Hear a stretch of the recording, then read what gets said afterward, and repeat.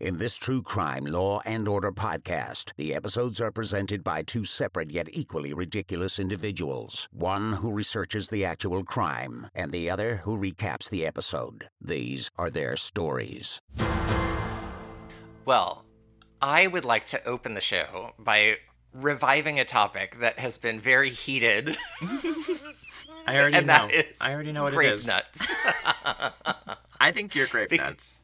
Because let me tell you, number one, I have received many messages in solidarity from people who are also fans of grape nuts and agree entirely with my method of preparation. Do they agree with the word tender? They're not big fans. See, that's the real issue. That's the real issue. I don't think the cereal looks appealing, but you've actually turned me off to the cereal more than turning me on by saying that you need to make it tender. Okay, well, right now, do you have your phone next to you? I do. Okay, I'm texting you a picture of the original advertising for grape nuts that I think Pythos on our other podcast sent me.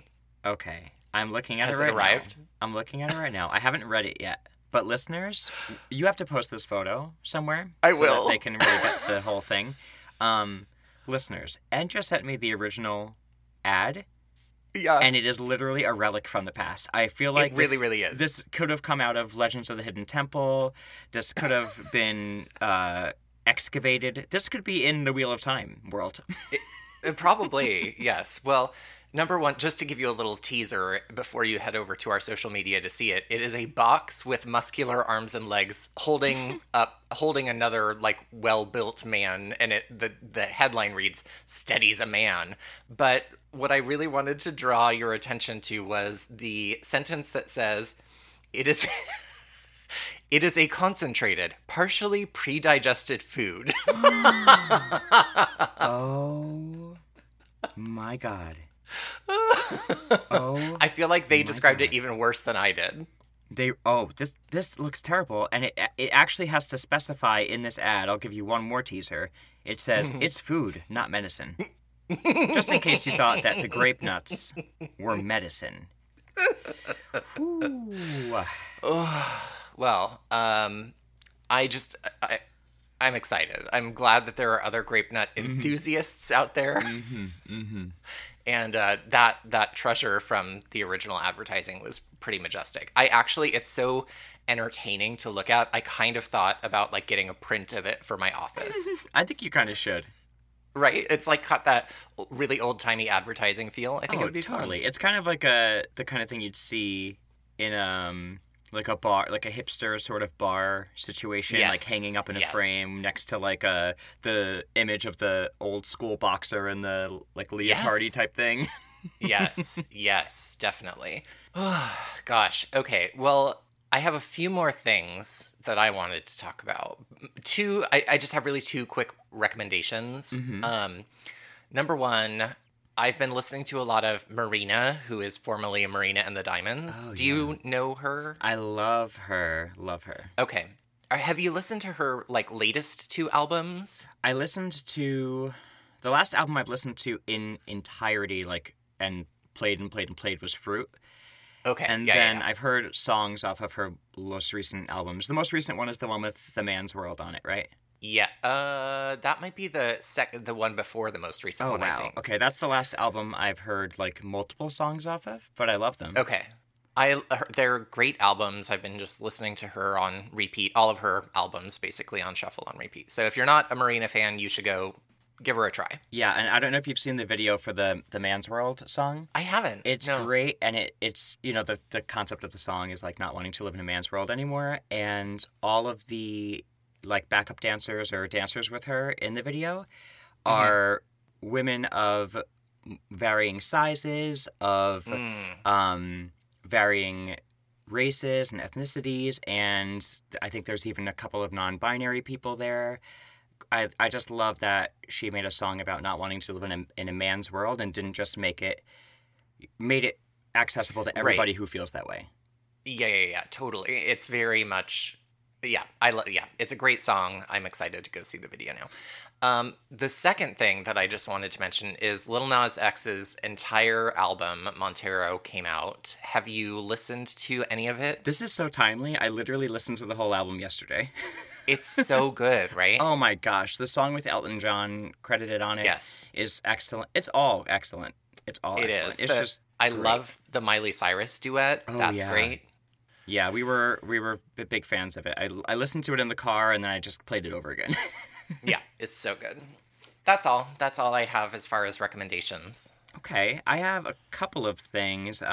One is just a quick random thing from Housewives, because I always have to do a Housewives thing. Okay. They did so as I'm sure you know, they're not doing a New York reunion this season, Yes, which I'm is, happy. I think, Yeah. ridiculous, actually. Ridiculous. You can't just do Housewives and not have a reunion anymore. Well, you can Even if it's it's a terrible. one-episode reunion. I thought the season was great, to be honest. Ugh. But on that topic, they did a random episode. I normally don't watch these sort of like Housewives. Extra scenes. Yeah. But they packaged it as a regular episode, so they got me off guard. Oh, yeah. And one of the segments, it's worth watching just for one segment. They call it Not Having It Nat. Uh-huh. And Nat is Ebony's best friend, who is featured at the Black Shabbat dinner. Oh, yeah. Not Okay. the one who has the tragic story of the hospital moment, but Right. the other one who's making all the faces. Yeah. And they have a whole featured part of her, and they call her Not Having It Nat, and they talk to her about her experience of being around these women. Oh, my God. It is Like, they interview her? Hilarious. Yeah, apparently she was interviewed with Ebony and a lot of the talking heads, and she was just cut from it.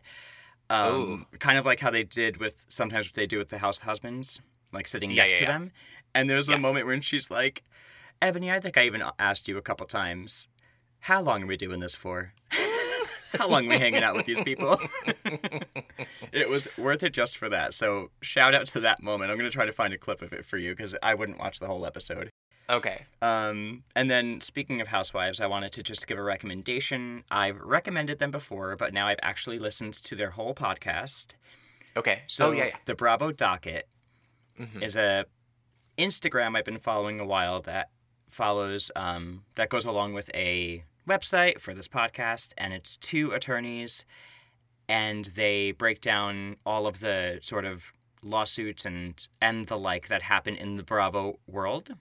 Mm-hmm. They've got about 18 episodes out. I think they release one monthly, and they're just excellent. I love them. I feel like they've got a really great rapport. They're funny. They're educated, and you learn so much about the inner workings of what's going on. They even did like the Luann arrest episode. Ooh. They go into like how that all went down exactly, and they even go into like the lawsuits that followed with her kids and the count. I'm currently listening to their current episodes are the Teresa and Joe lawsuits and everything around that. And it's a 3-part episode. They've only released the first 2, so I'm still waiting for that third one. I'm very excited to hear it because, as you know, I'm a big New Jersey fan. Mm-hmm. And I actually messaged them recently because they asked some questions about Teresa's former wine brand, Fabellini. What? I forgot about that. Fabellini? Mm-hmm. It was like I think it was like a flavored sparkling wine thing. I bought one bottle of each. You did not. I have to. This is a story I can't believe I haven't told you. And if you haven't seen the photo associated with it, I did send them the photo, so you can find it in our sent box on Instagram. Oh my God. Okay, I'm gonna look right now while you're telling the story. I saw Teresa was doing a event nearby when the product launched, and I was working at a Starbucks on the same road, on the same highway as where she was doing the event. You better believe, as soon as I exited my shift, I drove right down there in my crappy Starbucks uniform, sweaty and all, picked up 2 bottles of Fabellini, the 2 flavors, and stood in line to meet her and get them signed. And I have photographic proof.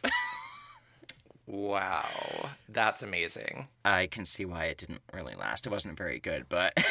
Well, with a name like Fabellini, I'm not surprised. Yeah, but I have to say, the Bravo Docket, the The podcast is just as good as the Instagram, if not better. So check them out if you like true crime stuff in the Bravo world and just a lot of fun. And of the other things I have here, I'll do one recommendation. Okay. I watched a documentary. I actually just finished it today. It's called Lulu Rich. Have you heard of it? Oh, is that the LuLaRoe person, the MLM thing? Yeah.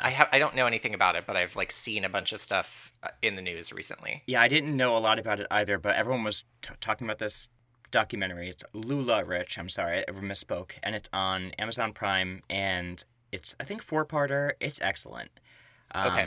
It really goes deep into it, and they interview the president and vice president and such, and they're still operating. So they're doing the interview like defending themselves.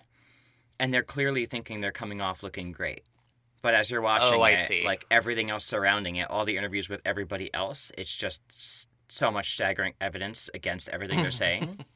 Yeah, and it goes deep. It's not just an MLM. It's like, yeah, it's very, very worth watching. I'm sure I'm late to the party here, but if you haven't seen it, highly recommend. Nice. Cool. And I'll save the rest of the stuff for another time. Yeah. We still have more things on our master list to talk about. All right. Well, should we do the episode? Let's do it. Oh, there's my dogs. Great. I didn't hear them. Ooh, maybe I really did echo-proof this closet. Maybe that's your new recording studio. It's a little hot in here. Oh, I see. Yeah, that makes sense. All right. Well, this is ripped from the headlines if you're just tuning in for the first time. If you're 16 minutes in and you haven't figured that part out, I don't know what to tell you. And I'm Matt, that's N. I will be reviewing the episode, recapping the episode, doing all that stuff. And it's episode 4 of season 3. It's called The Corporate Veil. And I didn't know what that meant. I had to actually look it up. And is that a phrase? Yeah, it's like a business phrase or like a legal phrase. And it's according to Google, it's a legal concept that separates the personality of a corporation from the personalities of its shareholders and protects them from being personally liable for the company's debts and other obligations. That makes sense. Yeah. Okay.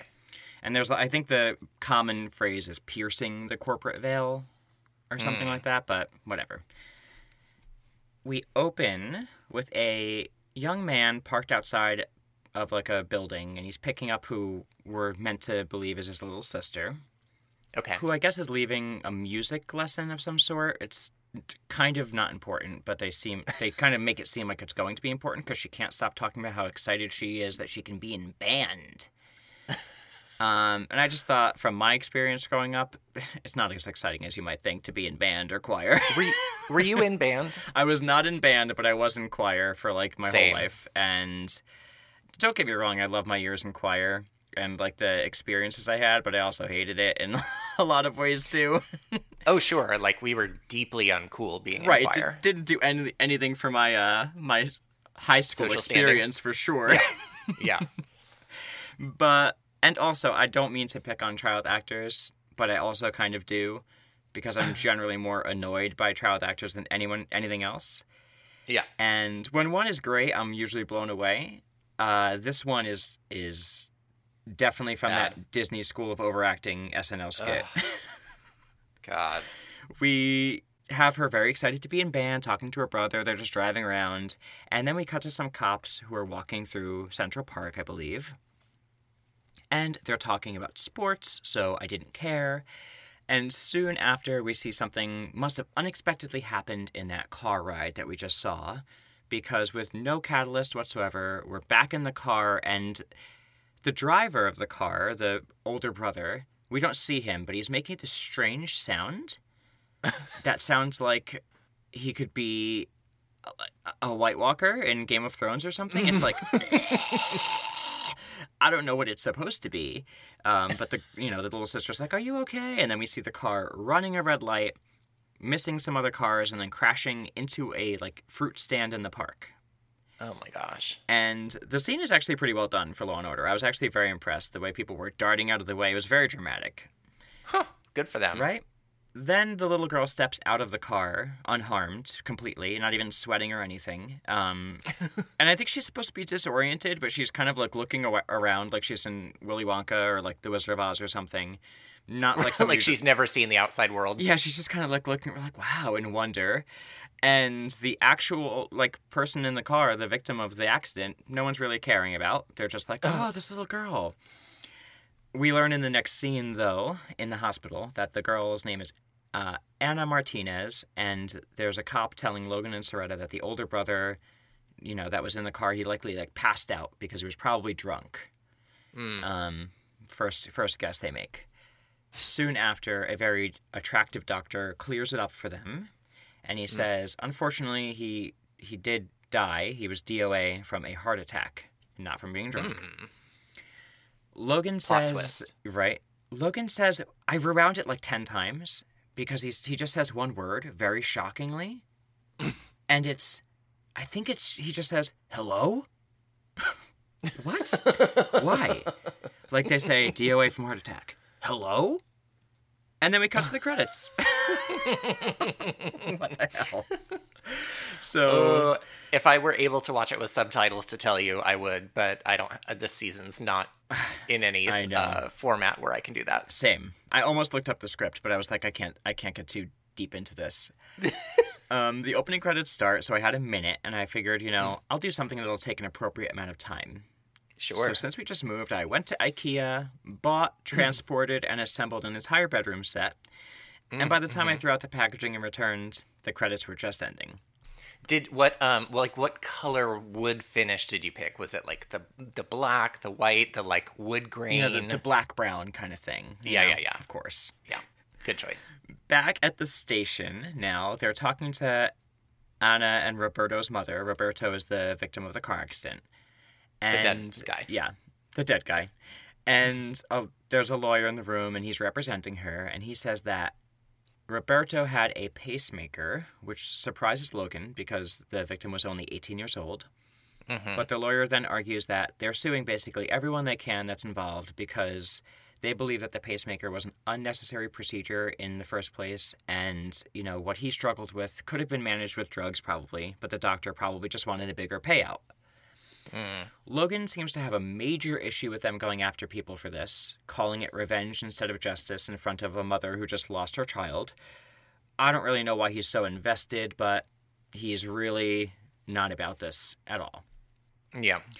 They go back and they question the doctor who implanted the pacemaker, and he says he's familiar with this lawyer and this is kind of his MO. He goes after doctors for large sums of money. And he's sort of insinuating that it's like, he's the corrupt one, not the doctors. And he stands by his decision to do the pacemaker. It sounds on the up and up so far from the way they're talking to him. And so they're like, okay. They go back to Miss Martinez, who's the mother of the victim. She's sitting at the table with her daughter, the young kid.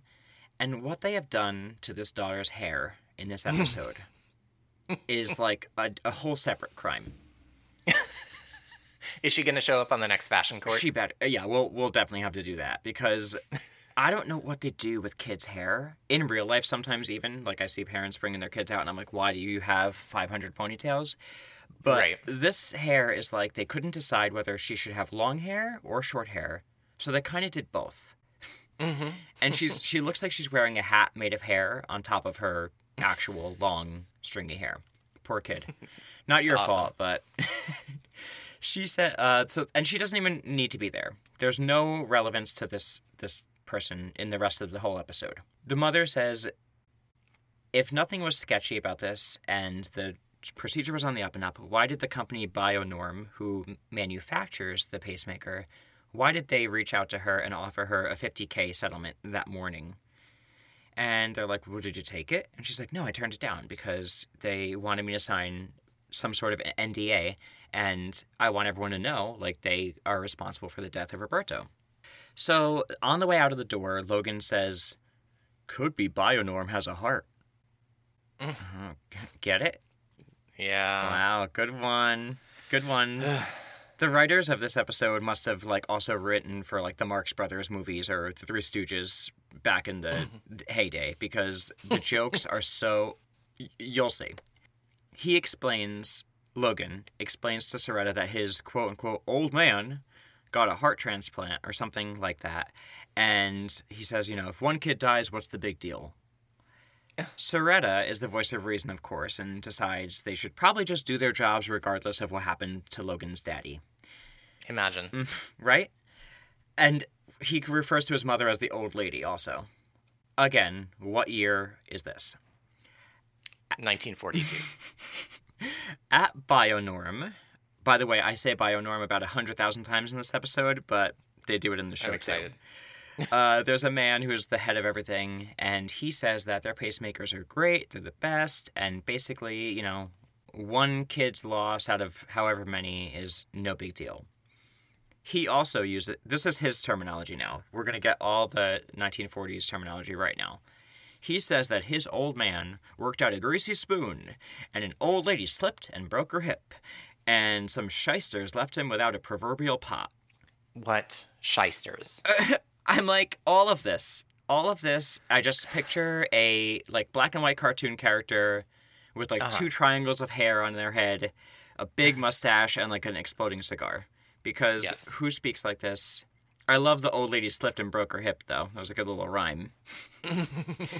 His attitude is basically that it was a malfunction of the product, nothing they're responsible for, a simple accident, and that this lawyer guy is just seeking a fat check, which seems to be the opinion of everybody so far.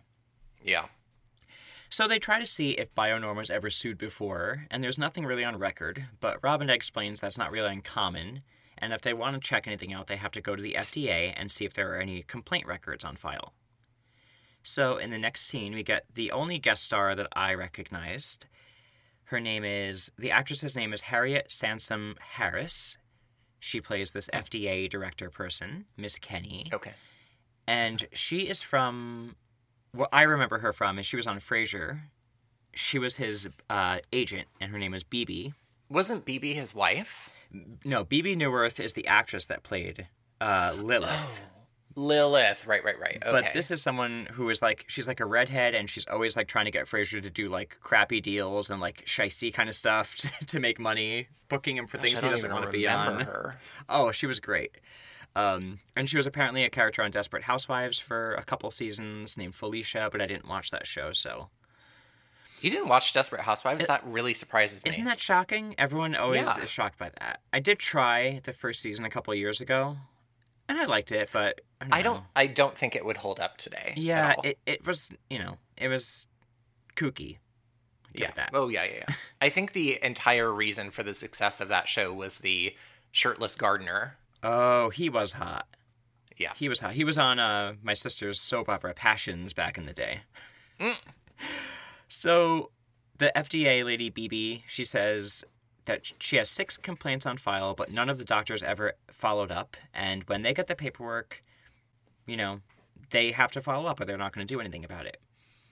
And so the detectives grab the names of all the doctors who never followed up, and they start digging into it.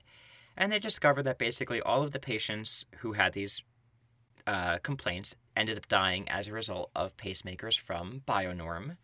They all failed in some way. But all of the patients ended up signing, or their family members or whatever, signed settlements in exchange for, signing an NDA of some type, and then nobody talking about it. They take this back to Cragen, and he gives them 24 hours to, bring something more substantial.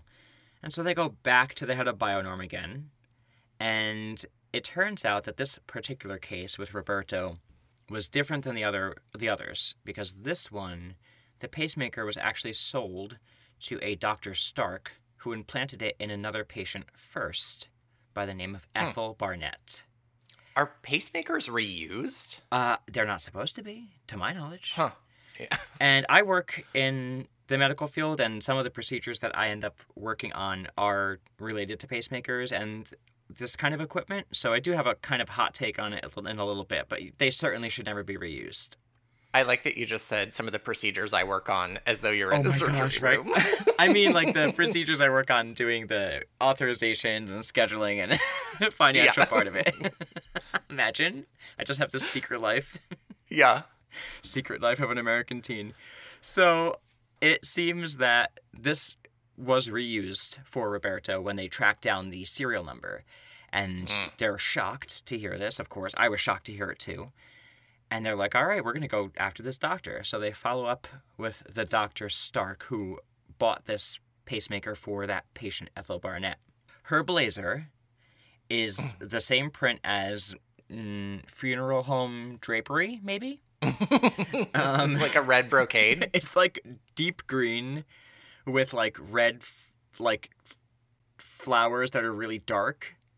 Wow. Oh, God. She says no comment, basically. She says, I said everything I was going to say, and for their information, Ms. Barnett is still alive, but they actually took the pacemaker out of her and gave her a more appropriate device, and they donated the old one to a medical school for, like, teaching purposes. So, they follow up with someone at the school, and he acts very cavalier about it. He's kind of an obnoxious character, and he's like, oh, pacemakers, that's no big deal. I'll show you all the pacemakers we have. And they're like, okay, well, you know, what happens to these pacemakers after you use them for teaching purposes? Is it a black market? And he gets really, like, tight-lipped immediately. But they threaten him with jail time, and he immediately crumbles and says, oh, well, I guess I do sell them on the black market, but what's the big deal? And they're like, do you sell defective units? And he's like, yeah, why? Okay. Well. And we never follow up with this guy going to jail or something, but he absolutely is, like, a huge criminal. Responsible for some of this. Yeah. They end up going and checking out the person that he said he sold it to. And this guy is a total piece of shit, like, right from the jump. He basically admits that he's, like, a con artist in short terms, and he sells this trashy, reused equipment to whoever wants it. And as long as it makes him money, he really doesn't care because it's legal as long as he tells them that it's reused. That's terrible. Yeah. I can't believe that I don't know if that's legal anymore, but I can't believe that was ever legal if it's not anymore. Yeah. So they go back to Ms. Martinez, and they're like, all right, let's find out if she knew this was reused, because that is a big deal. And now they're in her home, and we see it a little bit more. She's, like, ironing in the middle of talking to these detectives. Like, got to do my ironing. And her home decor is a massive portrait of a tiger, and in the background, like, a scale of justice. So that, because who doesn't? Right. Who doesn't have that hanging in their living room? The set designers were, like, high-fiving over this, like, ooh, for symbolism. Sure. She says, no, of course I didn't know it was reused. Like, we're low on cash, but we're not stupid, and we would have never accepted a used pacemaker in my son's heart. So, yeah. I mean, obviously. So they go back to the original doctor, the one who they went to in the very first place, the one who actually put the pacemaker in Roberto. And he says, okay, I know it was a used product. I always knew it was a reused one. But I was trying to do them a favor because they're, of a lower income and they don't have insurance. And I was trying to, get them a good deal. He says that despite the unit being used, it had a shelf life of 3 more years. And we had found out from the previous doctor, she had told him that the unit was a 5-year unit, a 5-year shelf life on the unit, and it was implanted in her patient for 3 years. So we have a little discrepancy here, and Soretta asks Logan if he can do the math, and Logan says, 3 + 3 equals murder 2. Oh, Jesus Christ. Now, okay, if he... my thought on that is, if this doctor was trying to do them a good deal and give them, like, a good shot, just don't charge them for the freaking piece of equipment. Right. If they don't have insurance, you don't have a legal obligation to charge them anything. You could just take a hit. So you're not doing them any favor by giving them a reusable product and charging them less for it. Just charge them less for it and give them a superior product. And not tell them. Exactly. So that's kind of bullshit in my mind. Yeah, agreed. And then my only hot takes from my own experience is I know how much these devices cost now. And the pieces that they're talking about later on are not expensive. Okay. The actual unit. Do you think they were back then? I'm sure they were probably more expensive. Actually, probably not, because there's a lot more that goes into these devices now that wasn't available back then. Okay. So I bet they weren't.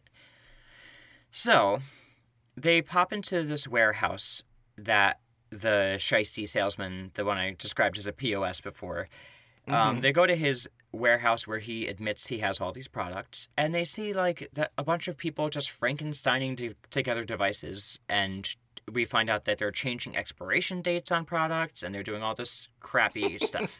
They arrest him on the spot, and his name is Jeffrey Suter, and they hold him on $100,000 bail as Stone and Robinette decide to start looking over the case. So now we're switching over to the order part of the episode. Mm-hmm. In chambers, his attorney, the shiesty salesman Suter, we're going to call him Suter, the Suter guy's attorney is arguing that changing the dates is fraud. That's it. It has nothing to do with murder or anything because the unit in question didn't malfunction due to the battery life anyway. It was the leads that go from the unit to the heart that corroded, and that was the problem. And that's something that this guy would have been unaware of, and most people in the industry would be unaware of. And they have the BB lady from Frasier, the FDA person, in the room, and she agrees with it all. She says, no one really looks at that kind of thing. It's kind of hard to tell. You'd have to do this kind of test, conductivity test, and nobody really does it. Which, A, is no excuse in my mind. And B, we'll get to that. It's really no excuse in my mind. You got to do the test. Do the test. You're putting it in someone's heart. Right. The judge, however, agrees and sides with the FDA, and they have like a weird wink-wink moment. And he dismisses the murder charges unless Stone can bring something else to him. So Stone and Robinette go back to Schiff, who, as usual, doesn't really want to take the case. He's okay with just pleading to fraud. But Stone insists, I will get something more. And we know how Stone is, so we know he's going to really... He's a little champion. He is. He's going to go after these people. So Robinette then questions a fancy lady on a rooftop, and I was positive this was Sarah Silverman. Oh. But it's way too young, though, right? Yeah. I mean, it looks like Sarah Silverman now, and she has the same voice as Sarah Silverman, I swear to God. How funny. But I guess not. I really looked into it. I was so positive that maybe she was uncredited or something.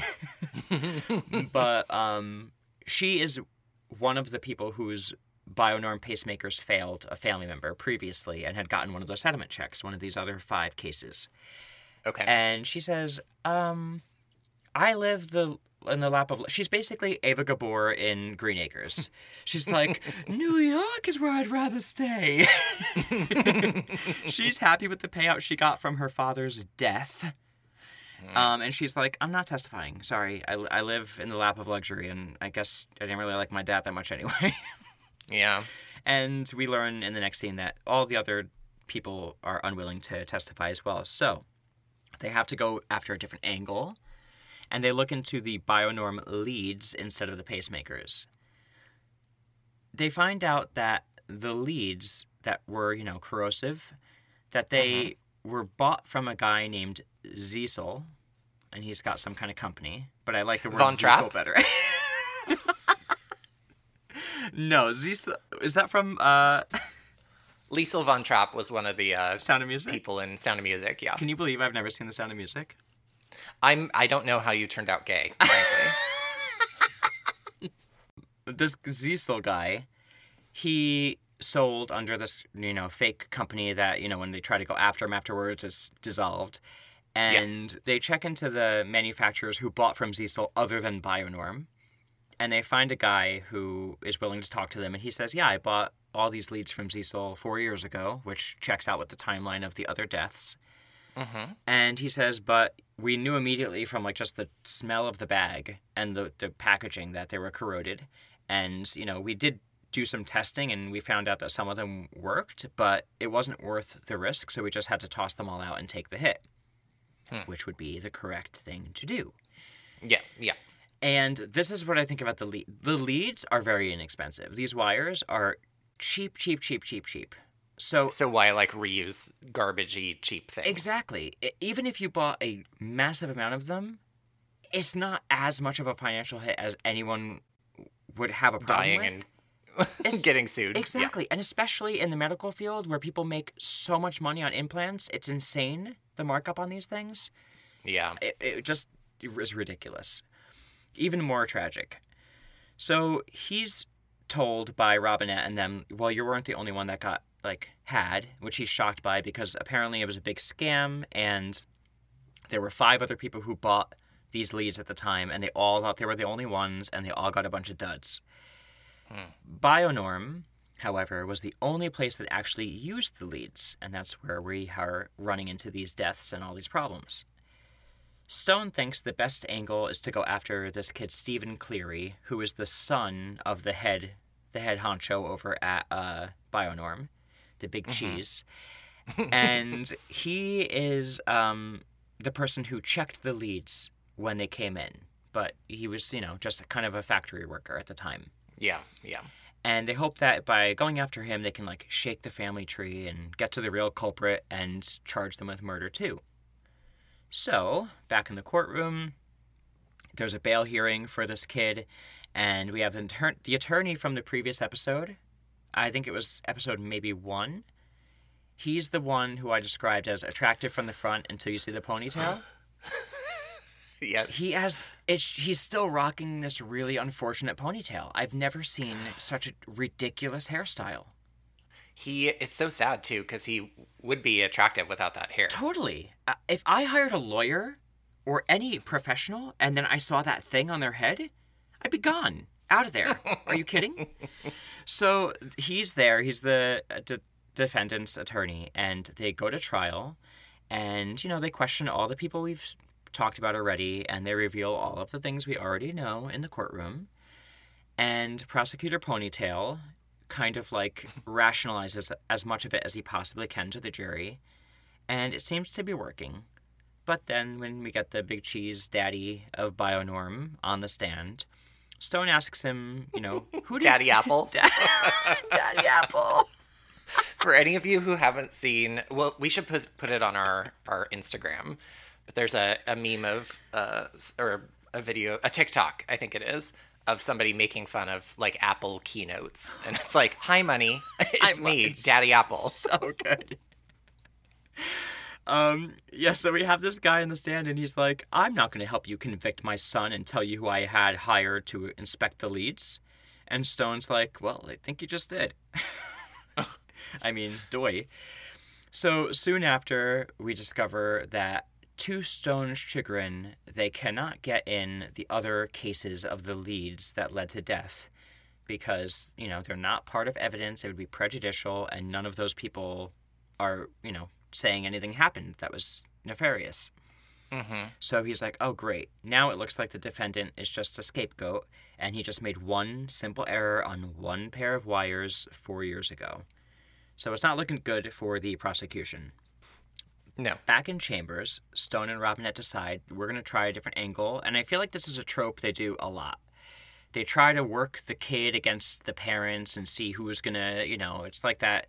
Yeah. Who's going to fold first, who's going to turn on who. And so right. They bring him into Chambers and they say, your mom ordered these leads back in the day. She was the purchaser. And she claims to have had no knowledge about what they were all about, but she has a degree from MIT, and it makes her more than qualified to have known better that these leads were corrosive. Mm-hmm. And they tell him, we're going to arrest her instead of you. And since he's a mama's boy, like a lot of these people are, he says, no, okay, I'm gonna help you out. I'm going to testify against my dad if you give me and mommy a deal.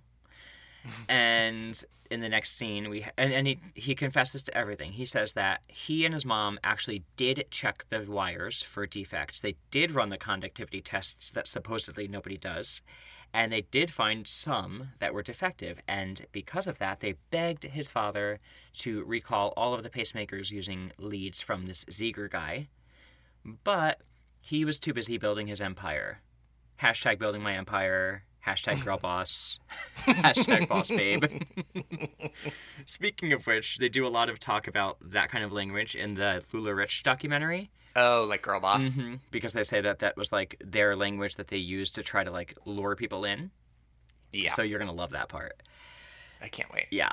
They now go after the now they have enough with that admission to get the other 5 patient deaths admitted, because now they have a confession that refers to them, so they don't need the patients to be participating. And so with that in their back pocket, they decide to try to scare the family to, fold on whoever and get charges of murder against either the dad or the mom, because, that's scary to them. You can be charged with murder. Yeah. And they get all of them in the DA's office together, and they're talking to all 3 of them. Dad, mom, son, mama bear, papa bear. Goldilocks is there too. She's just in the corner. She's eating porridge. And they tell him, like, we're going to charge you with this, and da-da-da-da-da. And the dad is like, don't listen to them. He's just trying to drive a wedge between us. And he's right, but I'm glad that it doesn't matter, because the mom and son basically realize that the dad's a total D-bag, and they've already thought that for a long time, evidently, from the way they're acting. And they're like, you know what? We're taking the deal. We're taking the deal, and we're putting you on blast. Mm-hmm. After this, we go immediately to the courtroom steps, the last scene of the episode, and Stone and Robinette are walking away, agreeing that Mr. Cleary, with all of this evidence, will likely spend the rest of his days in jail. And then they say something about family values that it wasn't really anything profound. And the episode ends, and I get one of those courtroom step endings. Lucky you. Yes. Speaking of which, did you ever go back and count the ponytail or the scrunchies in Scrunchfest 1992 to see if I got all of them? I have not, but I will, I promise. When I'm going through the fashion court clips, I'll count the pony. I'll count Beautiful. the scrunchies. Well, are you ready to hear the true crime that inspired this episode? I am. Well, too bad, because this was not based on a real true crime. Of course not. It's too ridiculous, kind of. It is. So, originally, I was like, okay, let me try to find something similar. I couldn't really find something similar that was interesting. Mm-hmm.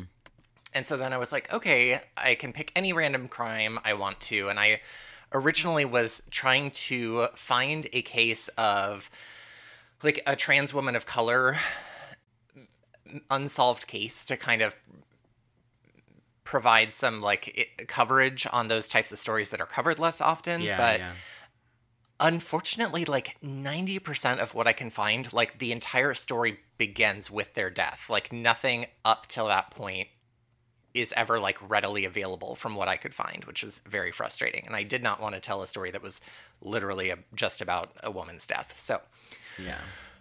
So instead, what I have decided is to tell you a story that is probably like 75% historically accurate and 25% like urban legend. So it's a little bit of a like spooky, inspired by true events kind of story. Ooh, wow, I'm into this. It's such a good story. I love this story. So I originally heard this when I was in Italy. We did a couple of like ghost tours, and this was one of the stories that we heard on one of the ghost tours, and then I went and did more research on it. But I've told you about how I went on those ghost tours with Miles and my cousins, and they were all blackout drunk before the tours even started. And then like at every stop where the tour guide would be like telling a next story, they would be like scoping for the nearby liquor store to like run in and grab like another beer for everybody. And so I was like the one sober person with a group of my like blackout drunk family members, and I was just like, I am so sorry to this tour guide. That is always the funnest thing, is to be the only sober one in the room. Oh boy. Okay. Well, here's the thing. This is, I think, one of the very few stories that I actually get to begin with. Picture it, Sicily, because it actually starts in Sicily. Oh, yes. So this is the story of Giulia Tofana, who was born in 1620 in Palermo, which is in Sicily, Italy, the southern area of Italy. And the 1600s was not a wonderful time period for Italy. There was a number of plagues that had swept through Italy and other areas of Europe. The plague most recently that had swept through Europe is estimated to have caused anywhere from 280,000 deaths to up to 1 million deaths just in Italy, and apparently killed as much as 35% of the population. Damn. And the largest cities like Milan, Naples, and Genoa lost as much as half of their population during this plague. So Italy was kind of like going through it at the time Julia was born, because in addition to the plague, this was the second plague to sweep through Italy. Agriculture was suffering. There was like neighboring countries at war with each other that made trade really hard for Italy because their neighbors were at war. And I didn't read the history on this, but there was a war called the 30 Years' War. Oh, I've heard of that. Yeah, I didn't really know enough about it, but it apparently drained Italy of a lot of their resources. So it was financially, like agriculturally, socially, and like public health-wise, kind of a shitstorm at this point. Can you imagine if back in this day, when these plagues were happening, if a vaccine was offered to these people, how quickly they would save their lives? Yeah. Just saying. Yeah. So, in 1657, revolts broke out in Palermo and Naples, and Britannica refers to this as, quote, the 17th century crisis, or the general crisis, which is just meant to describe, like, all of the conflict and instability happening throughout Europe in this period of time. The Catholic Church was exerting a lot of influence over the population and attempting to suppress like knowledge and science that contradicted the teachings of the church. So this was like the period of time where Galileo was imprisoned for claiming that the sun was the center of the universe, not the earth. So that's kind of where we are. Galileo. Figaro. Welcome to the stage, Galileo Figaro. Unsurprisingly, Italy was still a very patriarchal society where women had a lot less power and privilege relative to men. Mm-hmm. And so Julia, as I said, was born in 1620 to a woman named Tofania Diadamo. I'm not Italian. I'm sure I'm going to get some of these wrong. So Tofania, her mother, was executed in Palermo in 1633 after being accused of having murdered her husband, Francis. So Julia's mom, Tofania, reportedly killed her dad. And this was around the time that Julia was like 13 years old. So her dad died, and then her mom was executed for killing him. So her life was not fantastic at this point, it sounds like. Doesn't sound great. No. But she was described as a very beautiful woman, and her mother apparently had an apothecary. Ooh. And Julia like worked in the apothecary selling perfumes and herbal medicines and stuff. Oh, that reminds me of Rose Apothecary. I could never hear the word apothecary now. I always thought it was a cool word. I could never hear it and not think of Rose Apothecary. And I'm not mad about it. No, not at all. So Italy wasn't doing great, but it was particularly hard on women because, remember, like the concept of marrying for love is a relatively new concept. So at this period of time in Italy, like women were often just like put into arranged marriages. Divorce was not a thing at this point, and so women were stuck in these marriages. Domestic violence was very common at this time. Men faced no legal consequences for domestic violence. Marital rape was still a thing because marital rape was not outlawed in Italy until, guess what year? Just guess. 2008. Not quite that bad. 1976. Oh, okay. But it was 1993 in the United States, so go us. So women also didn't have much economic security because their primary means of survival were either to marry, to beg, or to do sex work. Were kind of like the three avenues for women to survive at this period of time. Yeah. And so, as I said, because divorce wasn't permitted, a lot of women were trapped in these dangerous, abusive relationships. So women found different means of resistance against the patriarchy, including Julia, who opened her own apothecary business and created something called aqua tofana, which is a colorless, tasteless, and odorless poison. Oh. 4 to 6 drops of aqua tofana were reportedly enough to kill anyone. It's believed that it contained arsenic, lead, and belladonna. Damn. Some records say that the poison was actually created by her mother Tofania, and that she had passed the recipe on down to Julia, and that was actually how she killed Julia's father, was this poison. That was going to be my next question. Yeah. So, according to court documents examined by Alessandro Adamolo, in the early 1800s, Julia and her daughter Girolama, Girolama, Yeah, I think that. Do you think it's a J? I think it's a J. Yeah. Okay, Girolama. They had arrived in Sicily. Reportedly, the reason they arrived in Sicily was because they had a failed poisoning attempt and were starting over in Sicily. And in Sicily, they recruited several accomplices, 2 poison makers named Giovanna de Grandis and Maria Spinola, as well as 2 distributors named Laura Crispolti and Graziosa Farina. What a family business. Right? So this poison-making business that they had, they disguised it as again, part of the apothecary's business, and they hid the poison in women's cosmetic products. And so they had these jars of ointment called, that was this well-known brand at the time, or at least well-known medicine at the time, called Manna of St. Nicholas de Bari, which rolls right off the tongue. Oh, totally. And I was like, that is such a long, ridiculous name for a single tube of ointment. But I was like, what would their catchphrase have been? And mine that I came up with was, our name may be long, but his lifespan isn't. Pretty good, right? I like that. I did find a picture of the poison bottle, so I will put that on our Instagram. They should have just called it Secret of Mana, and my God. Predated the whole video game series. Yeah.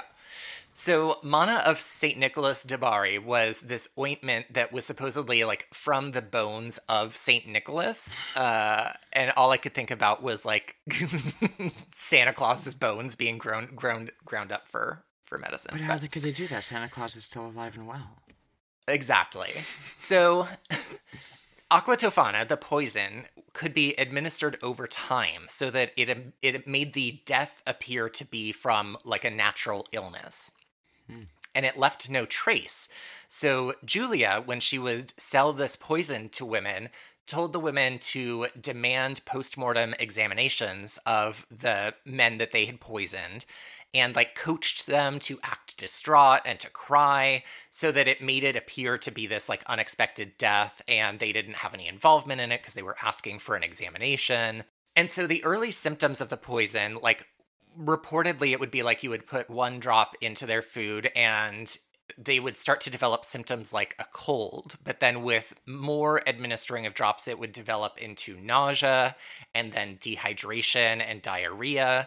And then it would develop into this intense burning sensation in the stomach before it caused death. Oof. So Julia became known as a friend to women in abusive marriages because that was her primary demographic for her poison. So she kept it a secret, obviously, because she would have been killed immediately. And she really, the way that she kept her business running was, it was through this trusted network of women who were friends with each other and trapped in these marriages. So she would only sell to women who had existing connections to, either clients or the distributors that she hired, right? What an interesting network of people. I wonder how they were able to communicate with each other and go so surreptitiously, you know what I mean? Yeah, Especially definitely. back then when there's no respect and no spaces for women to do anything. I guess maybe her apothecary business provided enough space for that, maybe? Yeah, I guess, word of mouth. Yeah. Apparently she would also perform a pretty thorough background check on any clients before she would sell to them. And as I said, sympathetic to women trapped in abusive relationships. They were her primary clients. And her daughter, Girolama Spera, also assisted her in the creation of the poison and the distribution and all of that. So in one of the writings about Giulia Tofana from a traveler in the 1800s, I think, named Abbe Gagliani, stated, quote, "There was not a lady in Naples who had not some of it lying openly on her toilet among her perfumes. She alone knew the file and could distinguish it." So essentially, he was saying, like, it was a pretty widely available thing that she had created, and they're saying that a lot of women had it potentially as like means of protecting themselves, maybe. So one day, unfortunately, things went awry. So Giulia had sold her poison to a new client, and the client then that evening administered the poison in her husband's soup. However, just before he ate it, she like told him to stop and regretted her decision, and he kind of like pressured her into telling him, like, why don't you want me to eat the soup? What's going on? And she admitted to him that she had poisoned it. Oh, wow. I'm finding myself conflicted here. I was going to say, damn. Like, oh, man, she didn't get to kill her husband, because I'm presuming that she's totally honest and that he's terrible and that she felt like she had no other way. But then I'm like, oh, I'm rooting for someone to kill her husband, and I'm mad that she had a change of heart. I know. I agree. Yes, it's a complicated story because in a lot of ways, like, I adore Giulia. I think this is such a badass story, especially as we get toward the end here. But also, they're killing people, which isn't great. But also, they're trapped in abusive relationships. And, so, some of the things that are written about her and poisoning at this time it kind of talks about how, some of the women who did it probably just like wanted to get their inheritance or, whatever. Like some people used it when they weren't in these horrific situations that they couldn't escape. But it seems by and large that it was just women trapped in abusive relationships. Yeah. So word got out pretty quickly about the poison and that she had gotten it from Giulia. And so the authorities went to arrest Giulia, but she had this really large network of women. And so the rumor of the authorities coming to arrest her reached her before the authorities arrived. So Giulia was able to hightail it, and she made it to a church and sought asylum in the church while she kind of figured out what was next or how to escape. And so for a time she was in that church, and the church refused to give her over to the authorities. But the news of her poisoning grew into a rumor that she had poisoned the entire water supply for all of Rome. And so everyone went into a panic, and that's when the authorities went to the church and were like, no, you're gonna give her to us right now. Yeah. So they got her from the church and they arrested her. And under torture, because they tortured her, of course, Giulia confessed to having killed over 600 men between 1633 and 1651 with her poison. Whoa. Of course, she was being tortured, so perhaps that's exaggerated because, when you're being tortured, you'll confess to anything. Right. But what happens next is still kind of debated by historians. And so I'll give you three. It's like Clue. It's an episode of Clue where I'm going to give you three alternate endings. Is this here. like a choose your own adventure book? Yes, you can choose which one you want to believe. Oh, so, ready. So story number one, what is that, she was captured, she was tortured, and in July of 1959, she was executed along with her daughter and 3 employees in the Campo di Fiori in Rome, which is this large public square. Yeesh. And reportedly, when she was dead, the crowd then took her body and threw it into the church that had offered her sanctuary as kind of this is what happens to people that you give sanctuary to who we don't agree with, I guess. Yikes. And because the authorities now knew that the poison was disguised as this tincture, readily available women's cosmetics, it became very easy to track down her clients and see who these women were who had killed their husbands or somebody else, or who were planning to. So because of this, it was reported that over 40 women were then arrested and executed as being clients of Giulia's. Oh, no, that's not fair. I'm sure the oil had another function, possibly. I'm sure there was some unwitting person who just thought, ooh, this sounds fancy. I think probably they only, like, the 40 people they arrested were probably people who, like, had that cosmetic and then Had a death. had somebody recently die, you know? Still. Oh, boy. Yeah. I know, right? There could be a total coincidence. You could have just had, like, a nice under eye cream and your husband randomly dropped dead and suddenly you're being executed. So, in addition to those 40 women who were executed, several of her clients, and particularly like the network of women who had like facilitated the sale and distribution of the poison, were actually like bricked into the walls of the dungeon of the Palazzo Pucci, including Giovanna de Grandis, who had confessed that she was taught to make the poison by Giulia. So some of them were kind of buried alive, essentially. Oof. So that's option number one for what happened. Option number two is that Giulia was never taken by the authorities and that she had escaped through her sanctuary at the church and now lives at not now, she would be dead still, but for many years lived at a convent and continued to distribute her poison through this like network of nuns, which is possibly my favorite story, is this idea of a undercover nun network distributing poison. I'm really into this, like, this nunnery Yes. mana producing Yes. little, like, network. I'm just picturing, like, women in habits just, like, walking past each other in the yard and slipping things into sleeves and little winks and nods. Yes, exactly. So door number 3 is that Giulia was not killed after her arrest. So documents from 1730 report that Giulia was alive into the early 1700s and was in prison. A scholar named Salvatore, which is your dad's name, right? It is. Okay.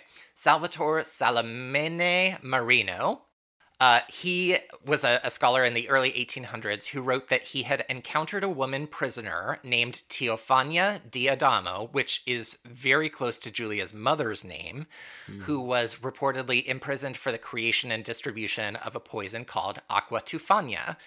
And so if those reports are to be believed, Giulia's poisoning career actually spanned more than 50 years. And his accounts, the scholar's accounts, say that she met a pretty grisly end in prison and was killed by being drawn and quartered. Ooh. Yuck. So here's a few more just fun facts about this story. One is, so as I said, like the facts and the exaggerations of the facts are kind of debated, but one of the widespread rumors about her is that she is responsible for the death of Mozart, because in 1791, supposedly, Mozart was on his deathbed and he was convinced that he had been poisoned and that he knew what substance it was. And there is a quote that floats around, supposedly from Mozart, that says, quote, "I am sure that I have been poisoned. I cannot rid myself of this idea. Someone has given me aqua tofana and calculated the precise time of my death." Ooh. So, maybe she poisoned Mozart or was responsible for Mozart's death. Wow. Regardless, Giulia Tofana is known as one of the greatest poisoners in history. And some people, like we were talking about just a minute ago when you were like, I don't know if to root for the fact that she didn't get to kill him or not, but many debate whether she was just like a businesswoman who distributed poison, or was she this sort of like angel of mercy figure who was intending to support women in abusive relationships and help them escape them? Or a third option is that her story is exaggerated and that she was framed and killed to keep women in line. Ooh, okay. Like this story of like this woman who was right, like the idea of this story of a woman who was like intending to help other women, who was doing it through these like awful means, like we caught her, we killed her, this is what's going to happen to you if you step out of line, kind of thing. I mean, I could see that because people always say, or you always hear that like the main method of women killing men or women killing is through poison. Yes. And I think it would be, effective to say, look, this woman was doing it. And even this head, girl boss, hashtag girl boss in the industry, she even came under all this fire. And look what we did to her in the public square and all the people, just to make an example out of her, to keep people. I could see that. So Regardless of what actually the like motivation for her creating this poison was, with a potential 600 victims, Julia would be the most prolific serial killer of all time by more than a factor of 3. Because the second most prolific serial killer only killed like 138 people. So she like topped that by a factor of 3. Or if you don't think of her as a serial killer, you could also think of her as like the history's most prolific assassin as well. Regardless, I love her story. She, in my mind, is like a feminist icon, #girlboss. And I love this idea of this whole network of women like fighting back against the patriarchy and abusive relationships in this really sinister but effective way. Totally. So that is the story of Julia Tofana. Wow. It sounds like her aqua was really tough on you. I'm disconnecting from the call now. Goodbye. Oh, that was great. I loved that. You know what that reminds me of? And I don't know if there's any sort of historical honesty in this. You know the story of Lizzie Borden, like a little bit, I do. Right? Yes. I don't know the whole thing, obviously. I don't know the whole thing, but I did see there's a musical, maybe rock opera style sort of musical called Lizzie.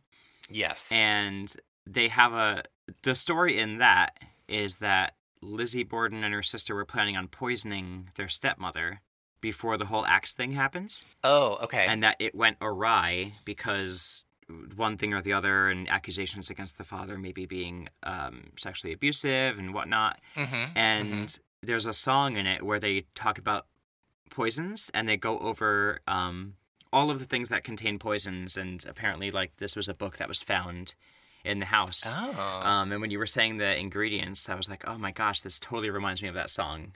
How funny. Interesting. Yeah, I don't know if that's actually a historical truth or even something that's believed, or if it was adapted for the musical, but check it out. It's a great show.